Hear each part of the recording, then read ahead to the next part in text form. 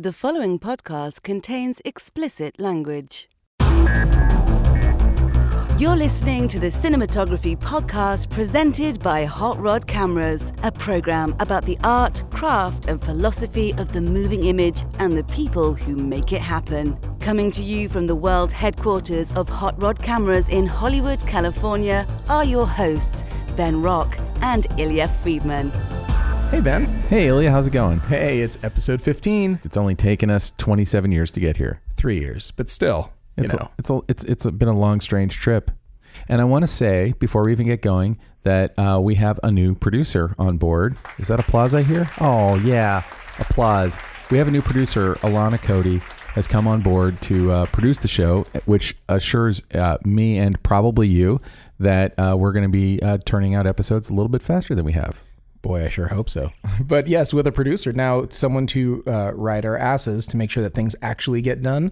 I sense the winds of change. Yeah. It's actually working so far for me, and I feel like it actually takes a little bit of pressure off of me because I feel like you and I don't have to coordinate anymore. It's wonderful to have an extra person to make that happen and to get our guests square and to make sure that everything's lining up time-wise. It's fantastic. Thanks, Alana. Thanks for coming on the team. So, Ben, what's happening right now in Hollywood? Well, Hollywood is awesome right now in that I went to sleep one day and woke up and all of my heroes were sex monsters. Wow. I don't mean to laugh about this, but if you're not laughing, you're probably crying. And boy, there's not too much to be said about this other than it's probably good that there's some house cleaning going on right now and some people who are going to go to movie jail for a very long time and maybe even regular jail. Yeah, I think some of them are going to go to jail, and then maybe, one or two of them might be able to rehabilitate themselves after they've given themselves 10 years in actual prison.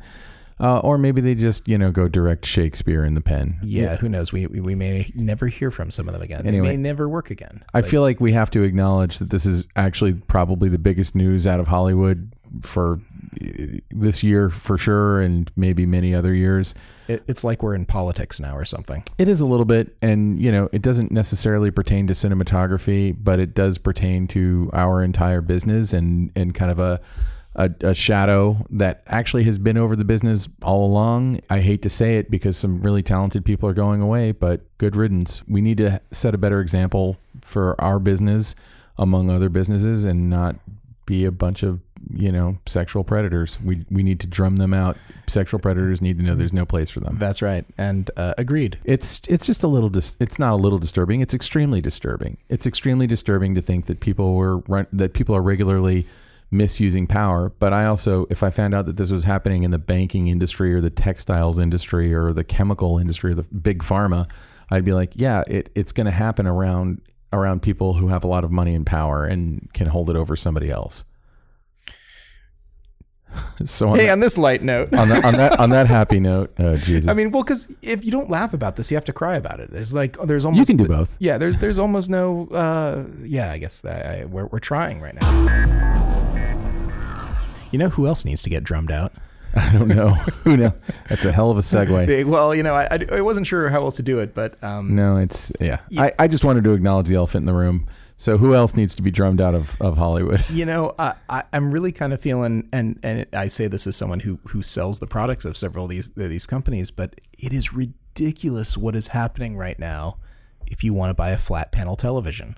I mean, really, flat panel televisions, not trying to equate flat panel televisions with sexual predators. Obviously. But there is so much back and forth and competition. And I hear that now the sales numbers continue to fall. So basically anyone out there who does not have a flat panel television who wanted one, guess what? They're really, really fucking cheap right now. So really? $399 for a 4K HDR. How big? 55 inches. For $300? $399. Why am I here talking to you? I don't know. But here's the thing. If you don't own one of these things right now, the competition is incredibly fierce. And there are certainly 3,000, 5,000 really expensive ones too. But I remember when you couldn't buy any television set larger than 27 inches for $400. And the manufacturers continue to throw extra things on it to make you think that, oh, I should have this one because it has extra special sound, or it has extra 3D mode, or extra high dynamic range. And it is all a bunch of distraction. What people actually need to do is just actually look at the screen and see if it makes a decent image, which I feel like a lot of people don't do. And it's hard, of course, when you go into the big box stores and you have a million screens that are all turned up as bright as possible. But there are actually some very good people out there who review sets. And what a huge, huge pain in the butt it is now to try to disseminate the differences of one screen from another based on nothing but a bunch of specs, or seeing that all these screens are turned on to the absolute brightest level. So I'm telling you that there's going to be some sort of shakeup here, and that it's not really attainable, because I got to imagine at the prices that they're selling this, it has to be now such a narrow margin that they're not going to be able to maintain this or stay in business, or I don't know. When screens like this at this quality cost nothing, it's ridiculous.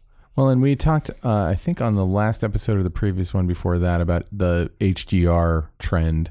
Oh, yes. And HDR is just a momentary trend, because already there's talk about the 8K sets. So first you had to go HD, then you had to go maybe HD in flat panel or a projector, then you had to go 3D, and then after 3D you had to go HDR, and now you're I don't know anyone.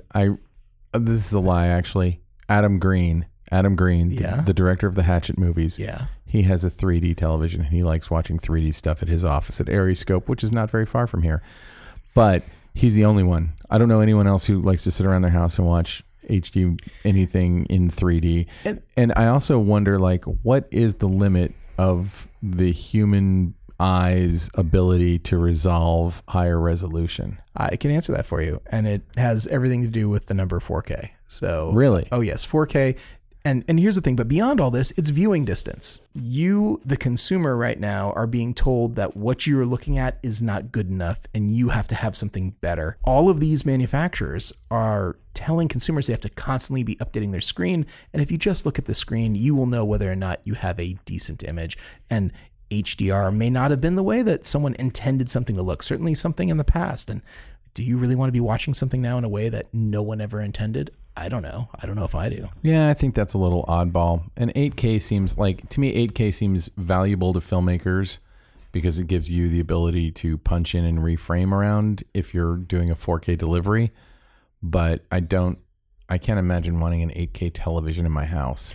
And that's what we're talking about. We're not talking about acquisition. We're talking about display. And the limits of human vision have basically been reached. And where most people sit in a movie theater is like watching standard definition. They sit in the back. Sitting in the back of the theater means you're not seeing any of the resolution anyway. All I'm going to say is I'm calling bullshit on you, because if you give me the choice, since I was 15 years old, I will sit in the fourth row.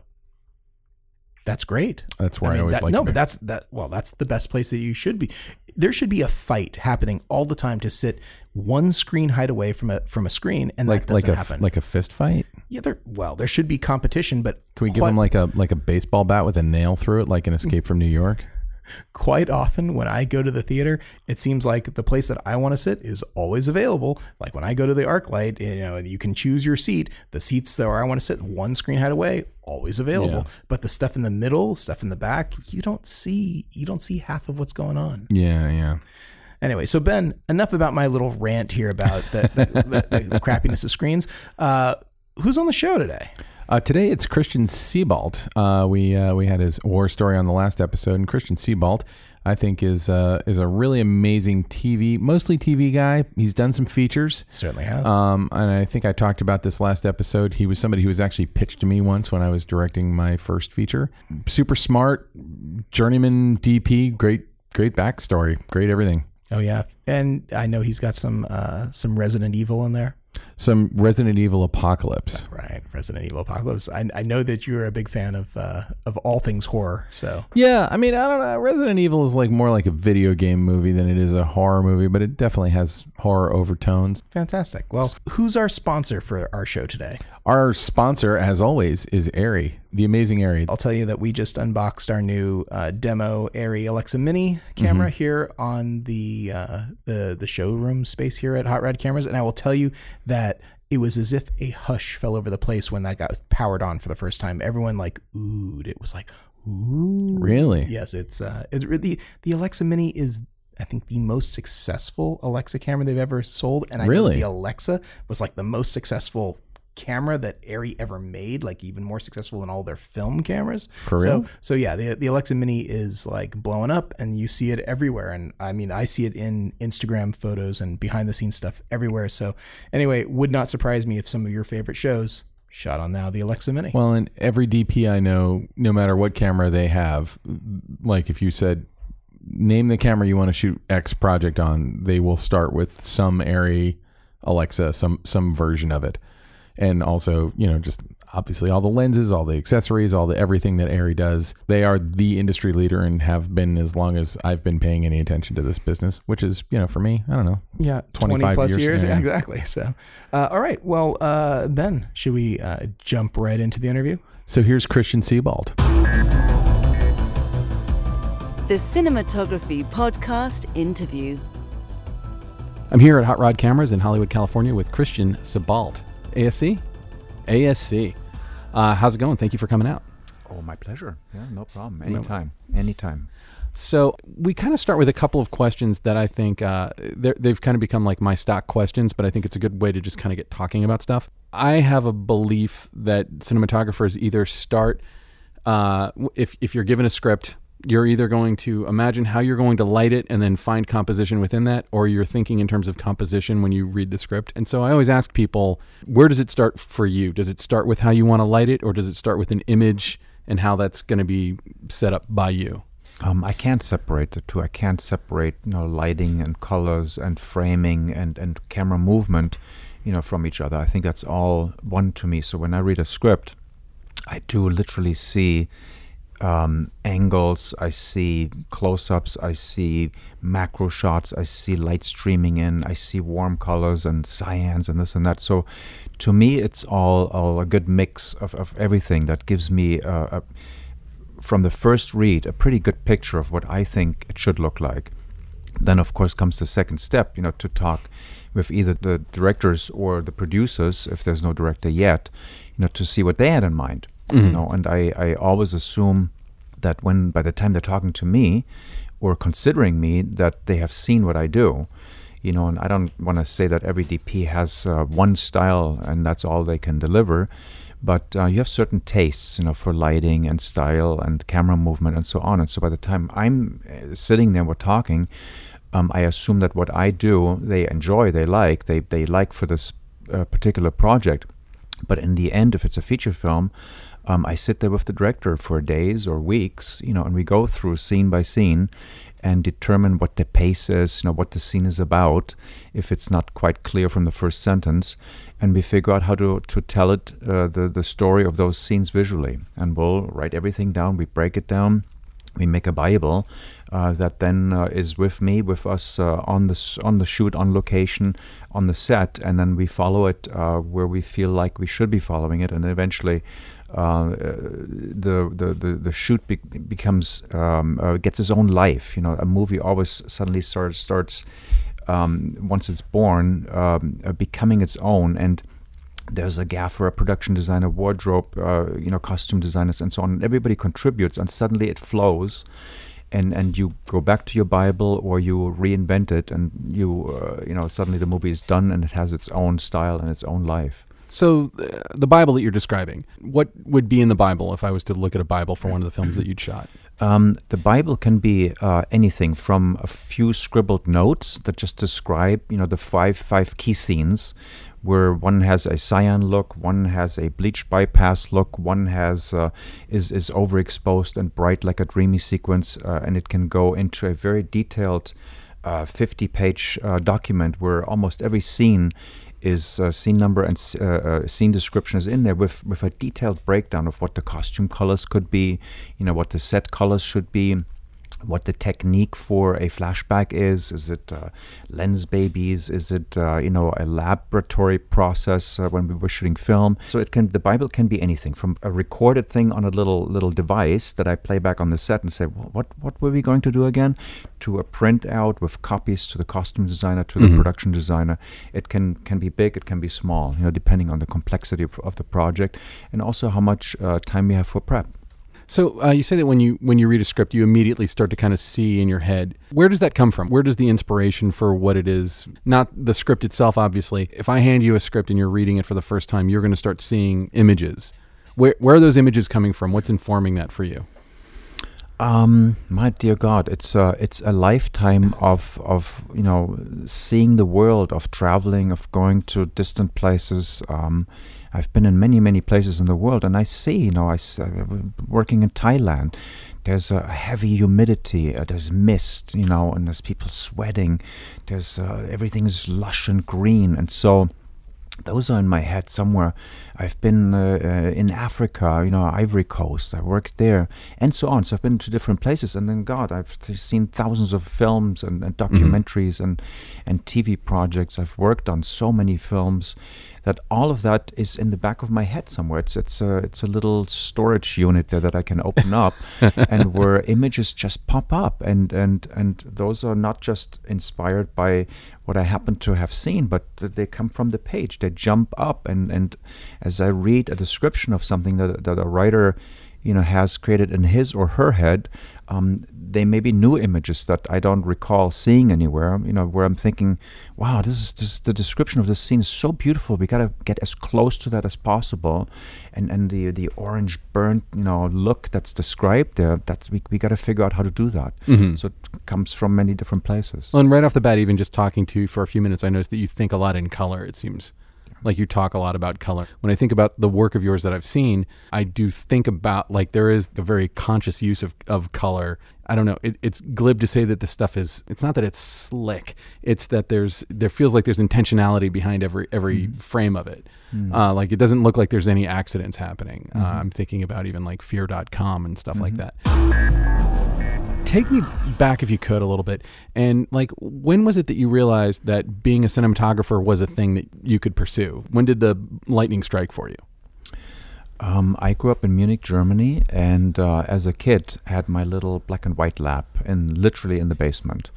And I would experiment with different developing processes and so on, and making shadows and out of focus and this and that, and different chemicals.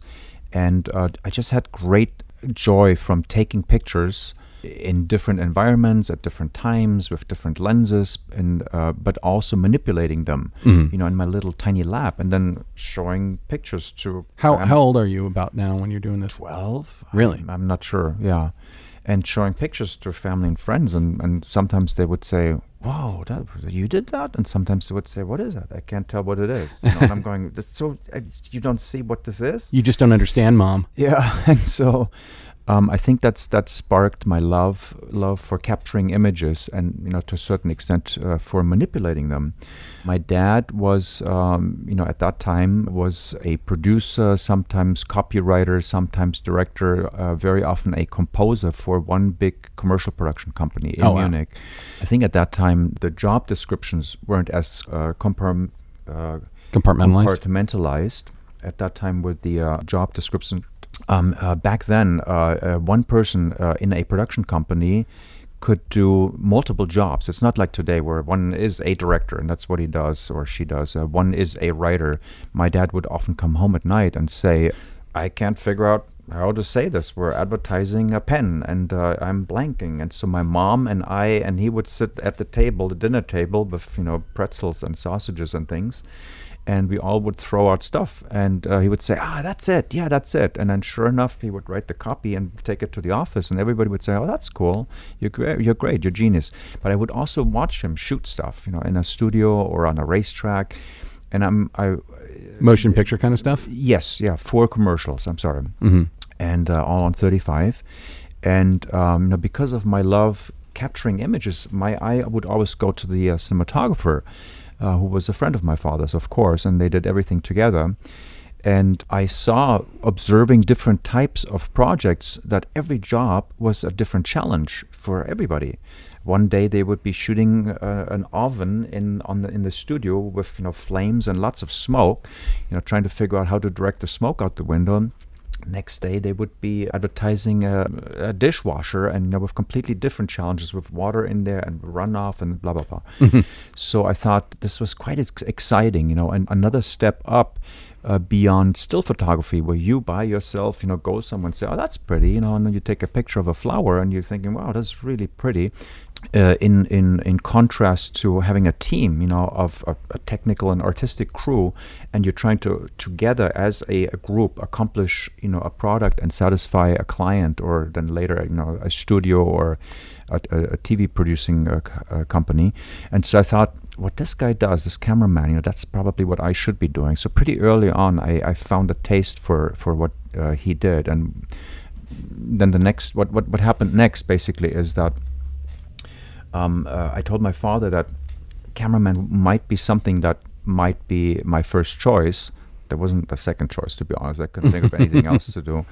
And he said, well, let me see what I can do. He made some calls, and I got into a training program at the Bavaria Studios in Munich, which is a very, very large motion picture and television studio with many stages and art departments and laboratory and all that. And so I was a trainee there for 2 years, and was in every department, from developing to printing to color correcting to, and this was very important, I figured out later, also to the visual effects. I was in the visual effects department for 4 months, and we would be doing front projection, green screen. I was working on an optical printer, which they might not have anymore. I think they have them in museums now. Yes, I'm sure. So I learned about the basics of technology, what happens behind the scenes. You go shoot, but then what happens?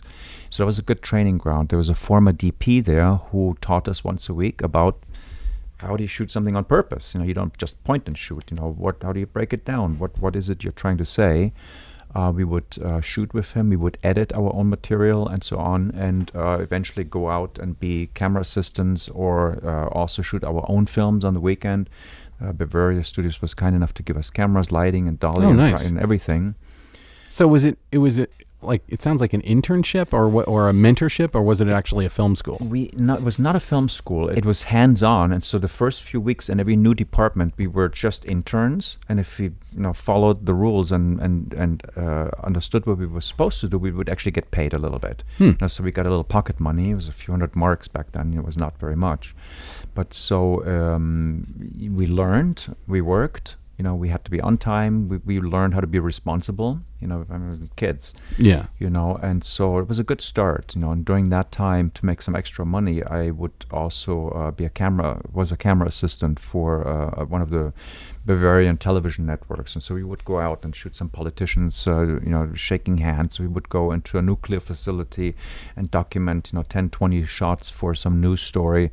And so I learned about the challenges of just handling and managing equipment, making sure that we had exactly what was required. And so I learned the ropes there. I was the basics, my very start. And so you never went to an actual formal film school? I did not go to film school, no. Okay, that's always interesting. My film school was on the ground, in the dirt, on location. I mean, it sounds like it was a kind of film on school. On the set, yes. That's fascinating. And so, you say that a cinematographer would come in and teach you guys. What kinds of things? Do you remember any of the kind of lessons that he taught? What was his name? Do you remember his name? I don't remember his name, and I don't remember any specifics, but you have a script. You start with the written word on the page, and you have to figure out how to translate that into cinematography images. And how do you do that? And so we would take a little bit of script and say, okay, here's the scene. Lady comes in. She's looking around. It's really dark. She can't quite see. She's looking for a light switch. She hears strange noises, and she runs screaming out the door. Well, how do you portray that? Do you light it bright? Do you light it dark? Is there a little glow deep in the back? Are there moving shadows? Is there wind blowing in? With curtains moving? And so we would all brainstorm, and together we would figure out how to translate, that one sentence into captivating images. And then we would, go out and try to shoot something that replicated what we had talked about. And then we realized that was actually quite a challenge. It's not that easy to take a scene that you can see in your head and that you talked about, and actually replicate that, what you saw in your head on the set. How long were you studying cinematography in this way, where you were coming up with scenes? I was at the Bavaria Studios for 2 years, and it was fabulous for me. It was a new world. I was very, very young. I was probably 18 when I started there, and I wasn't living at home anymore. I had a place where I had to be 5 days a week. And we had alternating shifts. So one shift I had to be there at 6 a.m., from 6 a.m. till 2 p.m. Mm-hmm. Next week I had to be there from 2 p.m. till, I don't know, past midnight or whatever. And so it was my first big job, where I was learning and experimenting and playing, and I got paid. That is pretty sweet. Yeah, it was fun. It was great fun. Most of us had to pay for film school, so Yeah. That's cool. So when you get done with that, what's the pathway between that and being a cinematographer for you? How long of a period before you're out there shooting? Yeah. I had made connections during that time with television stations as an AC. So it was pretty easy for me to get AC jobs. There was always something to do somewhere. And then eventually I got into commercials as an AC, and but I must say that, and also did a television series as an AC at that time, and especially in Germany, you didn't have a crew. It wasn't the first AC and a second and a loader and this and that and guys helping move all the stuff around. It was just me.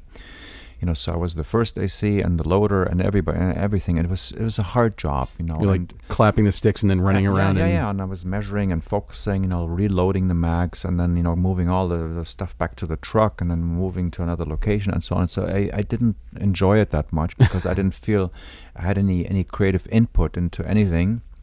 And also, I watched the DPs, and I'm young and arrogant. I'm thinking, I can do that. Why don't they hire me? Well, they're not going to hire you because you haven't done anything. Yeah. So I finally, having done a whole bunch of commercials as an AC, which were very educating because coming from television, where everything at that time was just very low budget and very fast, in the commercial world, I watched a DP light a champagne bottle all day long. He spent one whole day. He was a co-owner of the company. He spent a whole day lighting a bottle. And, there were no digital effects then. So if he found a sliver of a reflection somewhere, well, then somebody would hang a little bit of Duvetine, from the 20-foot ceiling to kill the reflection. And if he wanted to highlight the letters on the bottle a little bit better, well, he would take some white material, hang it in a very specific spot that would reflect within the letters, and then light that, at a certain brightness. So he fiddled with it all day long.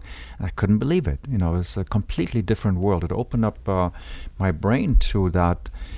If something is really important to you, you got to spend time on it, and you figure it out in advance, and you say, guys, it's going to take a day to light that bottle. And there were clients sitting outside the stage. They were having great food. They were drinking booze, and then we all went to lunch for an hour and a half at a wonderful Italian restaurant. And we would come back, and nobody had anything to do except lighting and grip and the DP. So I was just watching there. So that was very, very interesting. And but then eventually I said, I'm not going to AC anymore. I told everybody that I knew. I'm done ACing. I am now shooting.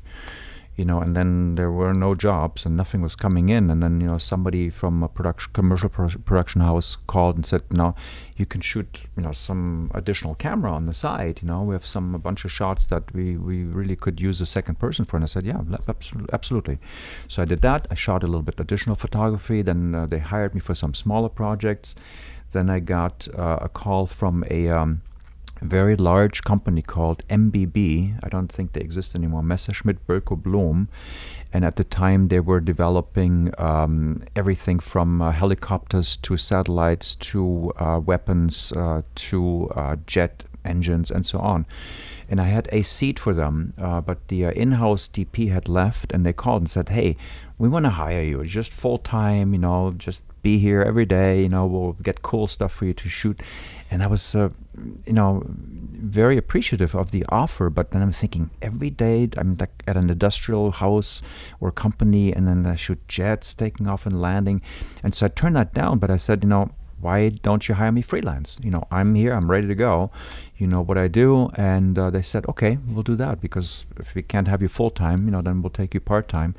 And so I started shooting industrials for them. which required a lot of lighting, very often inside industrial spaces with bombs and metal things and jet wings and satellites and this and that. And so they had to be lit. So I learned more about lighting in an environment that was very easy, where nobody criticized anything I did. They were happy I was there. I could learn, I could make mistakes, and nobody would freak out. Even if I would have ever had to reshoot something, which never happened, they would have said, "Oh, just reshoot it." They were very kind, and I was young and I was excited, and so that was a good training ground, to be the guy. I ordered the lights, I ordered the lenses, and I figured out what needed to be shot and where we had to be at what point. And so that was another step that toward being a cinematographer, because I was suddenly doing the job, and I had to learn what mistakes not to make, how to be prepared, and so on, and how to communicate with people what needed to be done. After that came my desire to shoot something bigger, bigger than a little 30-second commercial, bigger than shooting feature films, and so on. And I got a job as an AC, to be honest, on a very, very big movie, because I hadn't experienced being on a big feature film. That was lacking. What was the movie? It was lacking from industrials and commercials and television work. And so there was a director named Rainer Werner Fassbinder, a German director who had done a lot of stuff. I might have been leading you here. Go ahead. Yeah. You've heard of him. And he was prepping a movie called Lily Marlene in 1980, I believe. And they needed an AC. That was towards the end of his career, right? Yeah, close. Very good. And I'm thinking, I'll AC for them. It was even a loader position, second AC. The first AC was an older gentleman who did not own a measuring tape, so that very, very much impressed me. He shot a gigantic movie without a measuring tape. I don't know how he did it. He just eyeballed it. He was like, that looks like 8 feet and 7 inches. Yeah, he just knew. It was unbelievable. And so my job was loading, and I got very close to Fassbinder and all his guys. Really? And, Hanna Schygulla and Giancarlo Giannini and all these actors. What was that like? What was it like working with those guys? It was quite amazing, because I suddenly realized there's another side to the film business, besides what I had been experiencing. It was huge. It was a 10 million mark movie. Yeah. Yeah, and I also realized the massive power a director can possess. One of the first things he said is because he didn't like the producer, who was a more right-wing leaning, and Fassbinder, of course, was very much left-leaning. First thing he said is, if the producer comes to set, I leave, and I may not come back. So the producer never came to set, and I'm thinking, that is just astonishing. Yeah. And also I realized that a lot of the key players in the movie, meaning actors and the first AD, were his closest friends. Many of them he was living with in like a commune setting. Where everybody just showed up and slept with everybody, and they all lived there. It's kind of legendary. Yes, and true. And so I realized again how much power he had. An actor would piss him off. I hope I can say that on a podcast. You can say anything you want. I can say anything. And for example, we had a gigantic night exterior scheduled in Berlin, with several 4- or 5-story buildings that were rigged to be burned, for days by special effects people. We had fire engines everywhere. We were ready to go. The buildings were lit for night work, and the flames were about to go up. One of the actors made Rainer Werner Fassbinder mad, and he said, "You know what? I'm not going to shoot your scene." And we're all going, "Wow, he's going to be joking or something." And we never shot the scene. We all packed up, all the goop that was supposed to go on flames, all the gas bars, everything that the buildings had been prepped with, were taken down. The fire trucks, which were rented, were sent home. We never shot the scene. Never shot it at all. Never shot it at all. The scene is not in the movie because we didn't shoot it. And so I was just flabbergasted every day by something wacky and strange, that happened, or somebody coming to me, very, very close friend of his, who would be shaking a little bag with a powder and say, this can't be proven in your urine. If you should take this. You can work 20 hours and there's you're gonna feel great, and nobody can. I'm thinking this is all spectacular. And then I was driving the van with all the film to Zurich in Switzerland. We had some scenes to shoot there. And I was stopped at the border by the customs agents in 1980.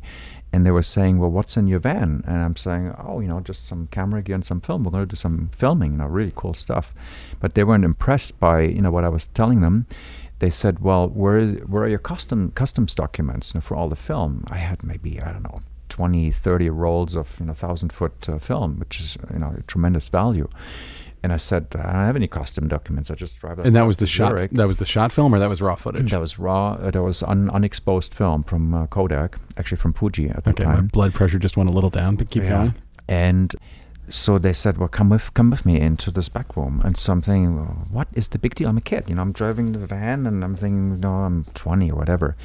And I was interrogated for 4 hours why I was trying to smuggle, film and film equipment into another country. And I'm going, guys, they said, drive this thing to Zurich, and it's not a bomb, it's just film. And they said, well, so where did you grow up? And I had to tell them where I grew up. And they said, have you ever been to Eastern Europe? And I'm saying, yeah, I have, relatives in East Germany. So what are their names? And I was interrogated for 4 hours. So I was really mad. So when they finally said, okay, we're going to keep an eye on you, but you can go. And I'm thinking, what does that mean, keep an eye on me? So I'm thinking, this is not good. So I drove to Zurich, and I confronted the producer, who of course knew that you don't smuggle film, and he didn't want to pay for it. You have to pay some customs fee. This was the producer that Fassbinder didn't like. No, it was a UPM, line producer, or somebody else. And I said to him, dude, you knew, right? And he said, don't worry about it. Nothing will happen there. And so I squeezed him a little bit. He gave me extra money. I'm thinking, he tried, so he gave me extra money, and I forgot about it. But another great experience for me when we were at the Bavaria Studios and on the stages shooting this film. Next door on another stage was Wolfgang Petersen shooting Das Boot. Oh wow! So there was the big submarine. Did you get to walk into that set? Well, better than that. And they were shooting on Fuji as well. So one day, they're running low, and I run over there, give them film, and then 2 days later they give it back. And in our script, there was also a submarine, that we needed to shoot. And they said, well, you should do it right there. You just walk across the lot, and there it is. And so we shot for 1 day in the submarine, which was a fabulous set, just unbelievable. And it was rigged to tilt about 15 degrees, I would say, left and 15 to the right. And inside, all the pipes, the everything, the dials, everything was metal. And so it was just a nightmare, I must say, because the moment the thing started to tip, left and right, you hit your head, you couldn't keep your balance. And, we put a little smoke in there, and there was no air conditioning or anything, so we sweated like crazy. One day we could not wait to get out of there. It was so hard shooting in there. So I was so impressed by the crew and everybody who made the movie, because it was so unpleasant to be in there, And as I'm looking around in there, I walked back into the engine room. And as I looked around in the submarine, I walked back to the engine room, and there's a gigantic diesel engine in there. And as you walk into space, you put your hand on things, and it wasn't cold. And I'm going, that's odd. And I realized the whole engine in the movie, Das Boot, it was wood. They made it out of wood. They just painted it, to look like metal, and they animated it so that it looked, real. The whole thing was wood. I mean, I was so impressed, and I realized what artistry is behind, all these images that we see in feature films now. And how impressive the talent is that creates everything you see, from the sets to props and everything. Well, in a movie like that too, that submarine is that is a major character. Yes. That's the character in that movie, and it's such a suspenseful, awesome movie that in order to get it right, they had to. Yeah, it's fantastic. That's amazing. Yeah. Did you get to observe them shooting any of that movie? I did not see them, because we were working 5 days a week, and there was no chance to walk over there and watch. I don't mean to be a hipster. I just think that's possibly Petersen's best film. I think it is. Yeah. I mean, it's no question. I've seen so many of his films, and he's great. But that movie is just it's just a perfect piece of suspense. It's gripping, and you will never forget it. You see it once. Most movies you forget at some point. But I mean, the moment I had worked on that, I realized I had to get into feature films. And I was looking around, and there were very, very few movies in Germany at that time, and unfortunately today, that were really outstanding. You know, most of the feature films were not quite my taste. And so I was looking I was thinking, you know, where can I go, you know, and all the big markets, Australia and so on, didn't exist at that time. You know, of course there was a large industry in England, but I was not looking forward to going to England and have the weather and all that. I wanted to go somewhere else. So in 1983, I took 4 weeks and went to Hollywood in LA and looked around, rented a moped, drove everywhere. Met with some contacts that I had been given, saw Otto Nemmens in his fantastic camera rental house in Hollywood, and just loved it. Yeah, I loved the blue sky, the palm trees, the ocean, the mountains. You know, I just fell in love with it. And I'm thinking, as I'm looking around, I should come here. You know, and went back home, and you know, had by that time started working for a BBDO, a big advertising agency, and I was producing for them. I wasn't producing anything big, you know, but they had lots of smaller jobs, you know, like take a British commercial, reshoot all the product shots, reinsert them, and deliver the product to us, you know. And I would do stuff like that. And so I would do a bunch of jobs and make money, and then I sold everything, my furniture, everything I could sell, and just moved to LA. You're in your 20s at this point, right? Yes. So you go to Bavarian Studios, is it? So you go to work for Bavaria Studios. You have 2 years of that, and then by the time you're in your early 20s, you're working for Fassbinder. Now, obviously, you started with an affinity towards camera. You'd been taking these pictures and all this stuff. When did the spark hit you to specifically be a cinematographer? Like, what? I guess I'm talking about the passion to be a cinematographer. Where did that start? Where did that take hold? Because you're kind of like moving through the camera department. But I think someone who does the quality of work that you do, there's something way bigger about being a cinematographer in there for you, if I may. Well, you know, I don't know if I can pinpoint that down to an event or to a day or even just a period of time, or like. Yeah, I mean, I think the biggest spark was the Fassbinder movie, you know, because that was on such a huge scale that I had not only not experienced before, but also I could have never imagined. You know, we had so many extras. You know, we shot in Munich and Berlin and Zurich, and it was so big. You know, we had gigantic night exteriors where we would light buildings that were like 600 feet long. You know, and as I was looking at that, I'm thinking, you know, what an opportunity to create visuals that will stun the audience, you know, for the cinematographer. And the cinematographer was really the person who was responsible for the lighting and the colors.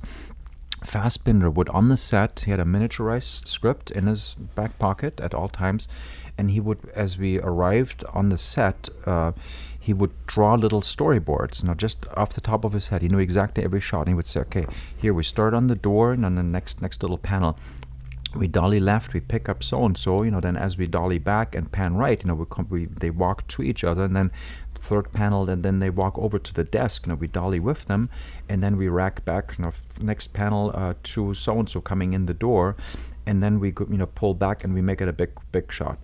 And so he would, you know, dictate precisely what the shot would be, shot by shot, and they were all moving shots.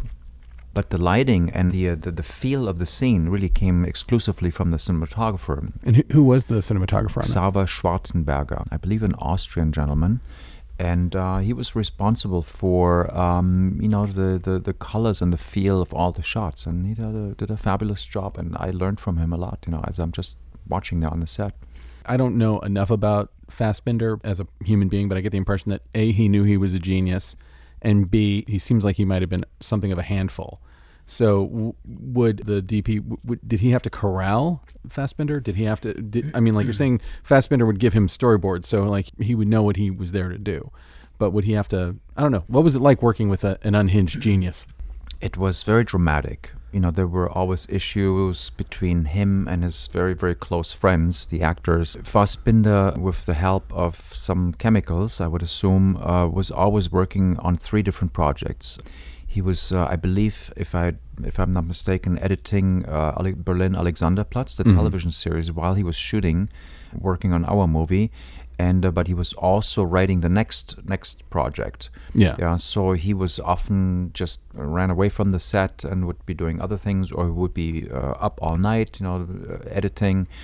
Or there would be a very, very important soccer game, and he would just be gone for 2 hours. When the DP would then be very, very angry. We had green screen to do, and he wanted to make sure that the shots are what Fassbinder wanted. But Fassbinder wanted to watch a football game. So wow. So there was always something going on, and at some point I was loading magazines, and I ran back from the little dark room, and I run with the magazine on my shoulder through a door, and he's coming in from the other side, and I run into him, and he goes flying. His glasses go flying. So for a week or two, he was screaming on the set, "Christian's trying to kill me! Christian's trying to kill me!" And so it was never boring. No, but genuine legend. So back to what you were talking about when you first come out to LA in 1983. How do you make the leap? So you sold everything you had, you moved to LA. Mm-hmm. How do you start establishing yourself out here? Yeah, after visiting Los Angeles for a month and loving it, I went back, sold all my stuff, and literally bought a ticket, flew out here, rented a little apartment in Hollywood on Gardner Street, and had no work because I didn't know anybody. Yeah. So I spent some time getting more familiar with the language, spent time looking around, trying to meet people, but it was hard because I didn't have any phone numbers. I didn't have somebody who was really plugged in. And so the first 2 or 3 years I would go back to Munich to produce more stuff for BBDO, because they would just call and say, hey, we need to do this thing, and we don't want to hire one of the big companies in town, we want you. And so I would go back 2, 3, 4 times a year to produce stuff. For example, there's a government organization that subsidizes film, the FFA, or Filmförderungsanstalt, and they wanted to promote in the theaters, or cinemas as we call them, for people to go to the movies to see movies and not watch them at home. And so they came up with BBDO with a concept. For example, the MGM Lion on a gigantic movie screen is tiny, tiny, tiny, bottom right corner, and the voice says, "This is how you experience the lion at home on TV." Mm-hmm. And then you hear a little meow, and then suddenly it cuts into CinemaScope, and you see the big lion, and it roars, and then the voice says, "And this is what you experience in the movie theaters." And so I produced 3 of them for them. Did you get to shoot with a real lion? We did not shoot anything. We took existing footage. Oh. We had a great clip from a James Bond film. Mm-hmm. Where on a tiny little screen you see some boats, driving around, and then it cuts. You have on the big screen again, in widescreen, one of the boats just flying over other boats, and big stunts. And then another one was a scene from 2001, mm-hmm. where you see the famous wheel. Actually, I think it started with the little monkey, gorilla. Is it a gorilla? Is it a well, yeah, it's kind of a chimp, proto-human. Yeah. So in 2001, on the small, very small, you see the little chimp, breaking the bone, and then it cuts on the big screen, really big in CinemaScope, to the spaceship with the fantastic music. And so we did 3 of them, and I had to produce them. And what we did is I went back to the Bavaria studios and asked them, to shrink those images down on their optical printer. But the problem for them was they couldn't make them that small. They didn't, with the lenses and the physical capability of the printers, it wasn't possible. You couldn't get that small. So they had to take multiple steps to shrink the images down that small and keep them sharp enough so that people could even see on the big screen, that small, what those items were. But anyway, I was able to finish them and make them. We won Art Directors Club Awards. Nice. So very thrilled about that. So those were the kind of jobs I got, all kinds of different things. But after a few years, of going back to Munich to produce stuff for BBDO, I realized, and I'll never make any connections. I'll never build any kind of career if I'm always gone. And so I called them up and said, guys, this is it, just like I did earlier, and said, I'm not ACing anymore, so I cut that off. And then as things happen in the world, I met somebody who was doing educational films. And they hired me for 5 educational films. They recommended me to somebody else who was doing fabulous, really big nature documentaries for U.S. Fish and Wildlife. And we did a fabulous movie or documentary about sandhill cranes. Unbelievably fascinating for me. And then we made a film about the California condor, the last remaining wild California condors. And then those people recommended me. And then suddenly it snowballed, And then at some point I was working for Roger Corman, shooting second unit on all kinds of movies, additional photography. And then I became close friends with one of the producers there. And then, he said, you should shoot a movie for us. And I said, that's why I'm here, dude. Let's go. And so I shot 4 movies for Roger Corman. And I got lucky. They were the bigger and better ones. Well, which ones were the Corman movies that you shot? The first one I think was called Die Trying Part 4. Nice. Yeah. Part 3 had some unanswered questions. And I think we had like 30 days or so to shoot. Corman had a 30-day shoot? Yes. No way. It was big, and so it was quite a good challenge for me. About what year is it that you're working for Corman? You may have to look it up. It was in the 90s. I did another film that I still today really have fond memories of. It was called No Dessert Dad Until You Mow the Lawn. Mm-hmm. A very sweet family film. And again, we had enough time. We built sets. And that was a Corman film? That was a Roger Corman film. I shot 4 there. And after that, I could build a reel, because I had footage that was, from sweet, soft family film entertainment to, more harsher, kickboxing, dark dramas. So working at Corman's on, feature film work allowed me to build a better reel than I had been until then. And that opened the doors, for other projects. There are companies in LA, like there's one called The Asylum, and they make like the Sharknado movies, for instance. Mm-hmm.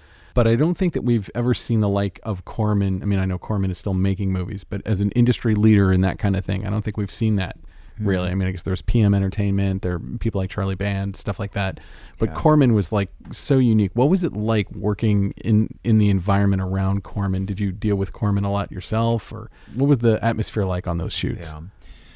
It was probably the best time of my life in the film industry for many, many reasons. And I did not interact with Corman. I think Corman came to the set once or twice, but he just walked through and said, "Hi guys, thanks for making cool movies."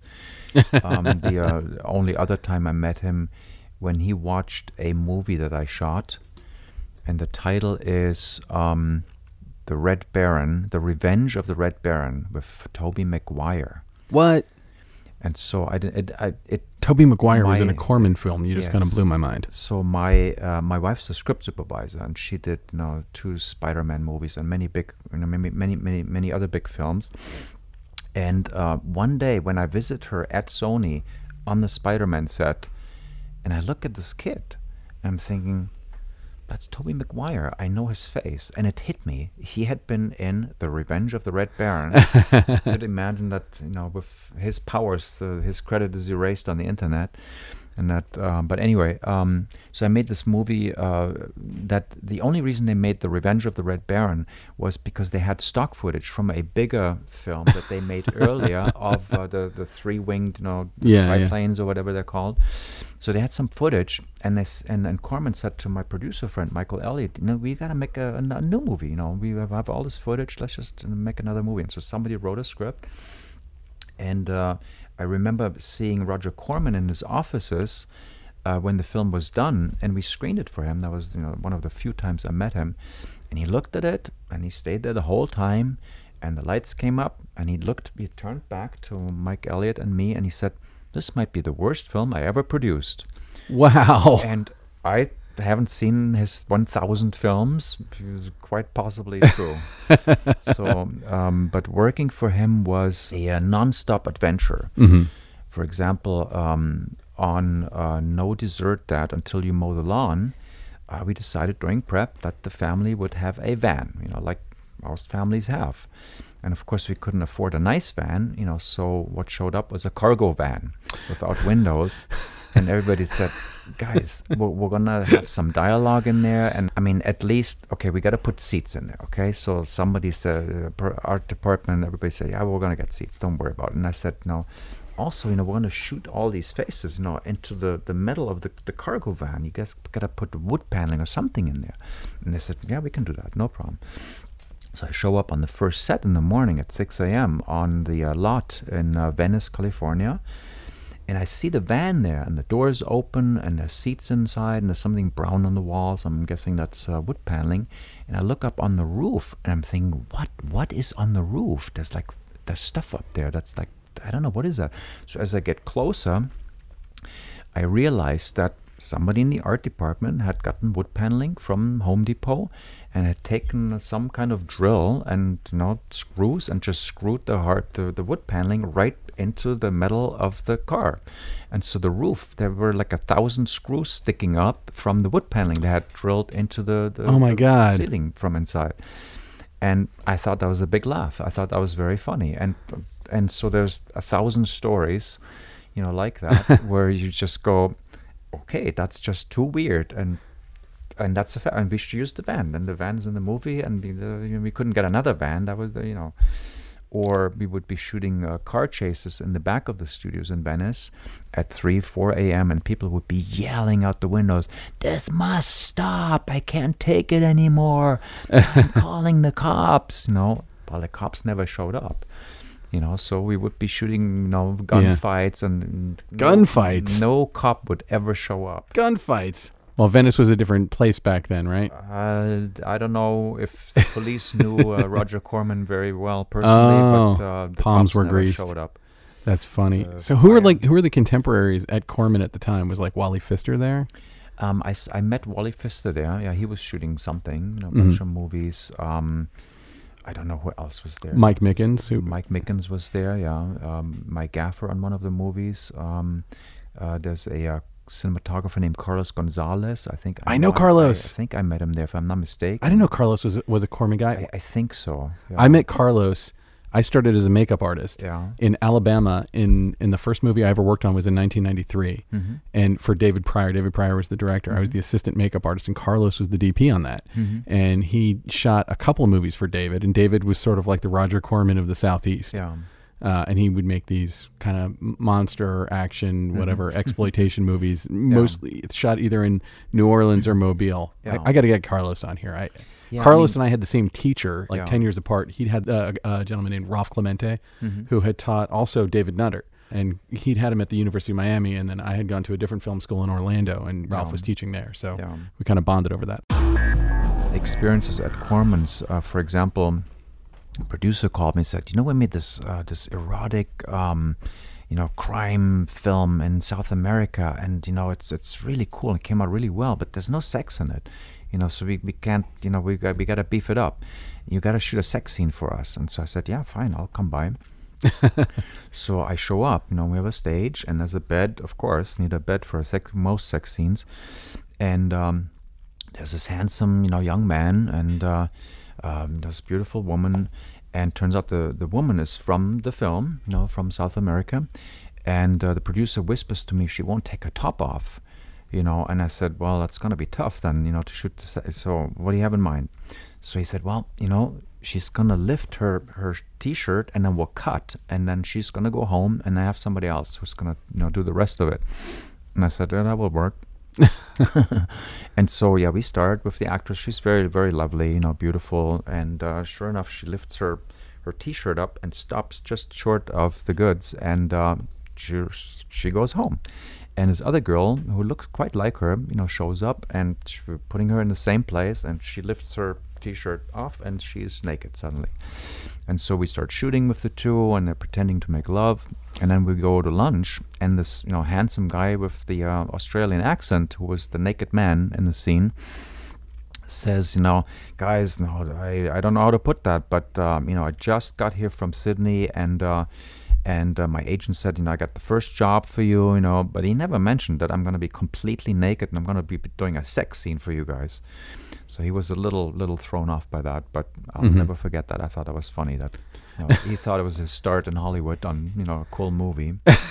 So I don't know if that got him another job. Welcome to Hollywood, friend. Yes, exactly. That's awful. But as I said earlier, those films, maybe not the sex scene, but they enabled me to build a better reel, and then got me the next jobs. And also the producer Mike Elliott, who had hired me for tons of additional photography, and those 4 Roger Corman films eventually moved on and produced for Chaim Saban, who was making family entertainment. And so I shot 4 movies for him there, 2 Casper movies. Yeah, they were like Casper. They were like straight. I mean, 2 Casper movies and 2 other films. I can't recall what they were. But what kind of schedules did you have when you were working on those films? Again, we had 30 days with fantastic cast, because they were family entertainment. Anyway, so I did 4 movies for Chaim Saban, and they were, glossier and higher budget family entertainment that I hadn't really done on that level, and really fun and beautiful films. And so again, they beefed up my reel and expanded my repertoire that I could show. And what was it about your work, like at the Corman stuff, that brought you to those films? Like, what was it that made them tap you specifically?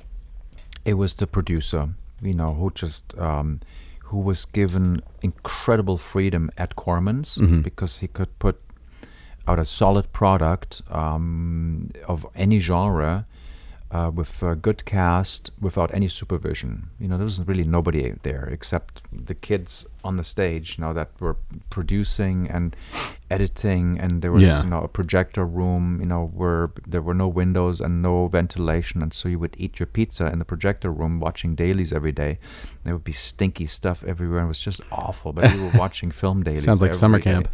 It was like summer camp. And so honestly, it sounds a little bit like the Bavarian Studios that you started out in. Not quite. It was just slightly different.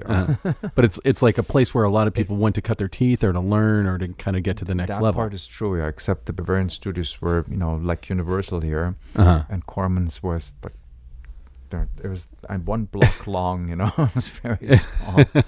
But the producer brought me with him, and I mean, he said, because he knew what I could do, and he directed a lot of second unit that I shot for him, and so we were friends. And when he was hired to do those family films, he just brought me with him, and I don't think anybody questioned my abilities. He just said, "No, I want you to shoot those films," and I said, "Yeah, let's go." So at this point, do you think that you're like looking at the long view of the trajectory of your career and saying like, are your ambitions as a cinematographer starting to grow and you're seeing the kind of movies you want to be making? Or are you seeing sort of like what your style, what your look, what your, even just the tendencies that you have creatively? Like at Corman, it's kind of a volume business over there, or it was, where you were having to, you're trying to make stuff good as fast as possible. But now you're at this point, and I'm asking, like, are you starting to see, okay, when I actually have the correct amount of time, this is the kind of thing I want to be doing? Yes and no. I'm still at the stage where I'm collecting knowledge. Now I had done dark stuff and wacky stuff, and I had done kickboxing movies and stuff with monsters and this and that. And so now I'm doing family entertainment that's of a certain quality level. And so I'm learning how to do those. And sure, I had an idea of where I wanted to go, but I was basically busy. I was making movies with people that I really liked, and everybody was nice on those films. And I knew the directors, I knew the producer, my old friend from Corman's. And so I'm at a stage where I do what I wanted to do, be a cinematographer in Hollywood. And I had work and I had income, and life was good. So I did not know at that point how to take the next step, how to get to a bigger and better product or project. What eventually happened, I think that was in 2000 or 1999, maybe 2000. My wife, Mary Seward, the script supervisor, was working on a Joel Silver Warner Brothers picture called House on Haunted Hill. The director is William Malone. And I visit her on the set, a lot, and I just hang out, and I get to talking. I talk with Bill Malone a lot, who's just the nicest and most generous man. And of course, Mary, who's one of my agents, sells me as a DP, right away. And then Bill says, we need a bunch of stuff, like inserts and just stuff, and why don't you shoot it? And I'm saying, well, I'm here, And he said, yeah, well, there's the UPM. Go, get a bunch of guys and just start shooting stuff. There's a little list somewhere. And so I just started shooting. It was probably you do it or he does it, right? Well, yeah, they didn't have time. They had so many things to do. And so I shot a bunch of smaller things. And then they said, what? We need a shot in the hallway of our principals running by. They're running away from so-and-so. And then so I had my camera, a bunch of guys. So we brought the camera over there and then they ran through frame. And so I ended up shooting a whole bunch of things. And Bill Malone and I hit it off. He's just a kind, wacky, strange man with good humor, always kind, and always has weird things that pop into his head. And he said, I need a few days. I need like 3 days of just creepy images, And I shot them for him when principal photography was done.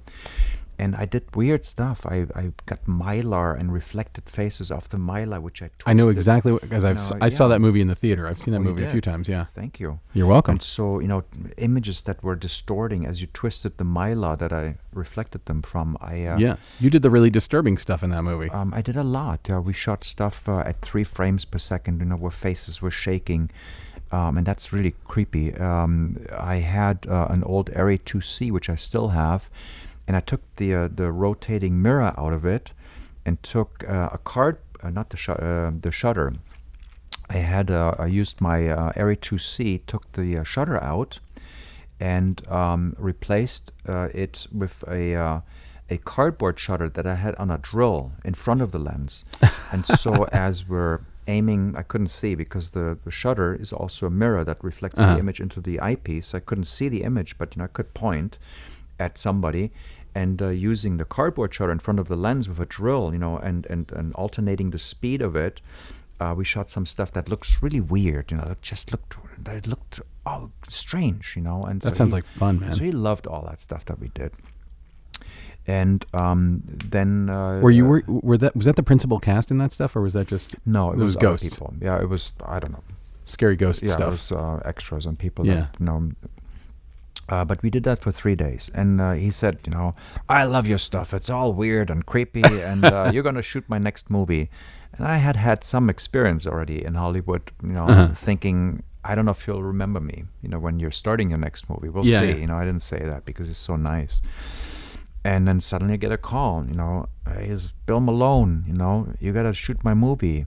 I'm in Luxembourg. And I'm thinking, Luxembourg, that's in Europe, and you got to come out. And so I had an agent. My agent calls just to make sure that this is all this is a movie. And so my agent made a deal, and I got a plane ticket, and I flew to Luxembourg, and it was the movie Fear.com. Which I also saw in the theater. Yeah.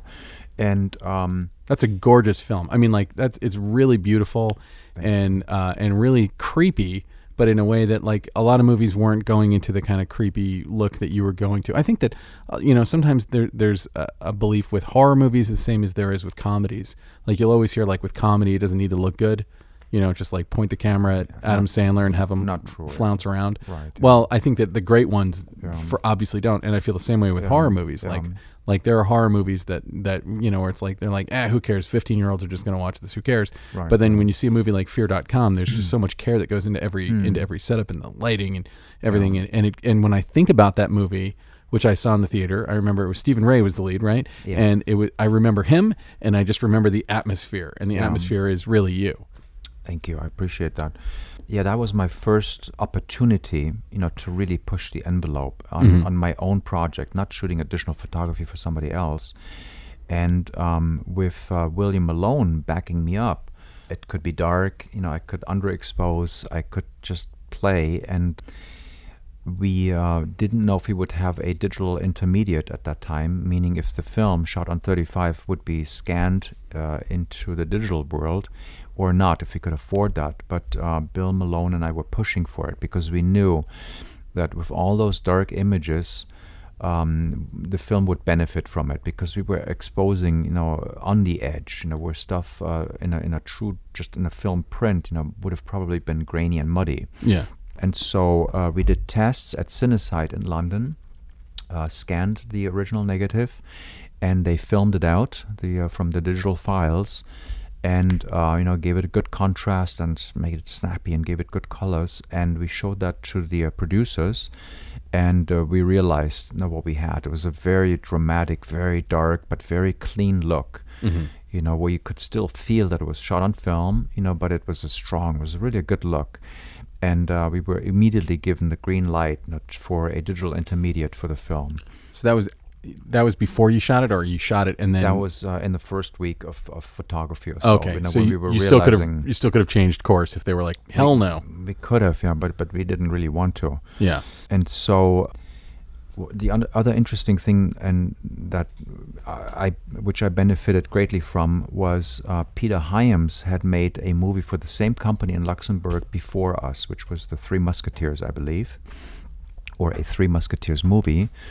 And he was editing, he was in post in London, and saw a few weeks, 2 weeks into us shooting the footage, and he just loved it.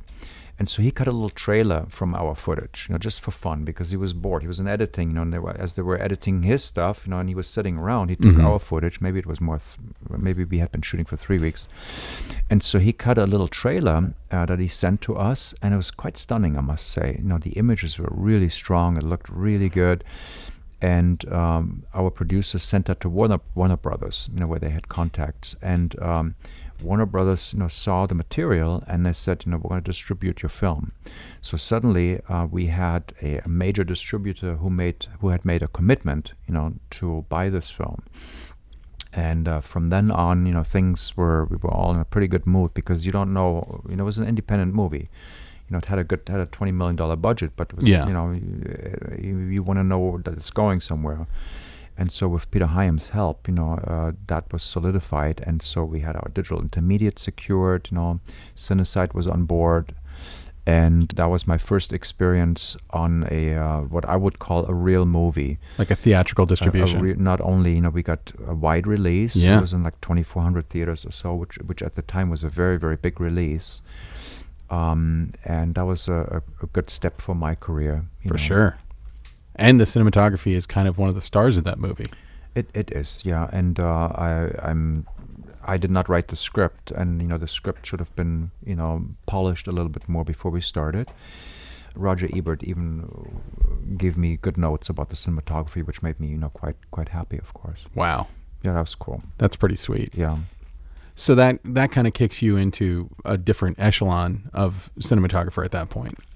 Yes, that opened doors, and I don't know what the next projects were after that, but that opened doors. And eventually, with the help of that and lots of other things, I got hired to shoot CSI, Crime Scene Investigation. Yeah. And took over for somebody else who was leaving in season 8, and I did that until the end of until 2015. Oh wow! For 7 years. 7 years on that show. And that was quite an amazing experience for me. Well, and that is a show that has a very specific look. Yes, like a very beautiful look. But like, how would you describe the look that? How did they describe the look to you that they go for on that show? Of course, I didn't originate that look, because the show had been already done 150 episodes or something. It's a glossy look, there's a lot of backlight. I think if you turn the sound off and if you watch it today, you probably notice that. You probably go, there's 100 practicals in the shot, and they're all tipped up a little bit, and if you studied that, and you might say, that looks unrealistic and it looks silly. Then you watch it with the sound on, and you get sucked into a dramatic story, and there's gloss everywhere, lots of highlights and flares, and with a little diffusion, things are blooming. That's what I think about when I think about all of the CSI shows, is that there's lots of highlights. They're not afraid to let stuff burn out in the frame sometimes. Yeah. Like it's contrasty, I guess. It is very contrasty, but it's a pleasant contrast, versus slick. Contrast in a dark, scary movie where you have contrast, but people don't look beautiful, so that was my challenge. So I had to learn a little bit how it had been done before me, but eventually you catch on, and one episode got me an Emmy, so I can't complain about that run on that show. That was fantastic. Yeah. So what's the change when you go from making features? You've primarily been making features since you got your feet wet in LA. Mm-hmm. You go from Corman, you go to Sebaldt, then Fear.com and some other features, and now you're doing television. What's the adjustment? What's the difference? What do you love about television versus features? What do you give up by doing television versus features? We have a 10-year-old son. So about 10 years ago, I stopped doing feature films because I was too often out of the country, out of state, mostly gone for months. And when our son was born, until he was maybe a year and a half old or so, I was still in the feature film business. The last film I did was in New Orleans. I don't know what the title is, Robo Sapien. Yeah, so it was another kids movie that I really enjoyed working on with a friend of mine, Sean McNamara, who directed it. They changed the title when it was released. So my wife and son came and visited me in New Orleans. Now, we had a fantastic time. They were there for a week or two. But when I came back, I thought, because television was getting stronger and stronger, the shows were getting better and better visually, I decided to see what I could get in Los Angeles, to just stay home. And, a bunch of projects showed up in LA, and then, of course, CSI. And with us living in Glendale and CSI being based at Universal, with alternating DPs, which means one DP preps while the other shoots, the other finishes the shoot and then preps the next episode. It was quite a fantastic job. Being able to prep, find the right location, spend time with the director. I could not only scout and figure out the best locations with the help of the director and the producers, but I would also be given a chance to go to color correction, to work on my last episode, and we had an incredible colorist named Paul Westerbeck, who I believe had done the show since the very beginning and who knew the look of the show, almost better than I did. And so I would make, little tweaks here and there. We would always have flashbacks in every episode, and we would always try to do something new and something different. And so he would help me find those new looks, and that was quite educating for me as well. CSI, after I think over 350 episodes, ended early 2015. Mm-hmm. And I had wanted to leave, for several years, just creatively doing something different, but it was such a good job, it was well paid, and I knew everybody. I had become friends with so many people on the show that I stayed another year and then another year, and then in a twisted way, I was kind of happy when it ended in 2015, because it gave me an opportunity to move on and find something different. But I still have a lot of friends there. And after that series came a season of Rush Hour for Warner Brothers, which was based on the Jackie Chan movies. And Warner Brothers, of course, owns the feature film rights, and so they decided to, do a television series with lots of comedy and action. And I did a series, and I did a season, the first season, and I did the first season of that. The show was canceled after that because CBS decided to wholly own their programming and not share it with a studio, which in a way makes sense. But that was also tremendous fun, working with a lot of action and comedy. So when you're on a show like CSI for 8 years, how do you keep it fresh for yourself? How do you keep challenging yourself? I mean, I suppose after a while, you probably a lot of people would go into autopilot. And it's like, it's another scene where we're in a crime scene and we got the guy with the little signs that they're putting all over the place and flashlights through smoke. But what do you do to keep it interesting for yourself? That's a really tough one. That's why I wanted to leave, after the first 3 or 4 years. But the job being such a great, high-profile job, it would have been silly to actually walk away. So the actors pretty much in a show like that say the same lines, more or less, in the same sets, every episode. They stand in the so-and-so lab and they look at the bullet and they find little markings. And they say, we got to figure out, if that other bullet has the same markings, if it's the same gun. They find a hair on location and they hold up the hair and they say the same lines. So you do repeat yourself because you can shoot sets only in so many ways. There's a great angle, and then there are lesser angles, and then there's bad angles. And so you try with camera movement and with maybe longer lenses or low and wide lenses to shape the scene and make it exciting, but you do repeat yourself. So to keep it somewhat interesting, we try to find ways to improve the sets. For example, every shot has a backlight on that show, and so the backlights have to be hung and aimed at where the actor is standing. And so there were certain sets with a low ceiling where that was quite tricky. And so finally I said, guys, let's just cut a big hole in the ceiling, put a beam in front of it so we don't see the hole, and we have a pole up there and we can hang the lights in seconds. And we don't have a flare because the beam protects the lens, and so we would do stuff like that. We would have to ask the producers if they're cool with that, and they would come to the set, and I would say, we want to cut a big old hole in there, and explain to them the time savings, and they would say, yeah, that makes sense, okay. And so we would find ways to improve the technical aspect of how to light something, to make it easier, or put lights in places where you couldn't put lights before. So that was fun and interesting, but you're still shooting a similar thing in the same sets, for forever and ever. So where what was my big challenge was going on location. Every episode had big stuff on location in new places that we hadn't gone to before. Either it would be in the desert at night, a helicopter chasing a pickup truck, driving not 50 feet, but 5,000 feet. So how do we light that? How do we shoot from the helicopter down at the same time as on the ground and finish this big chase in like 3 hours? Because we actually have dialogue and other stuff to shoot in the same night.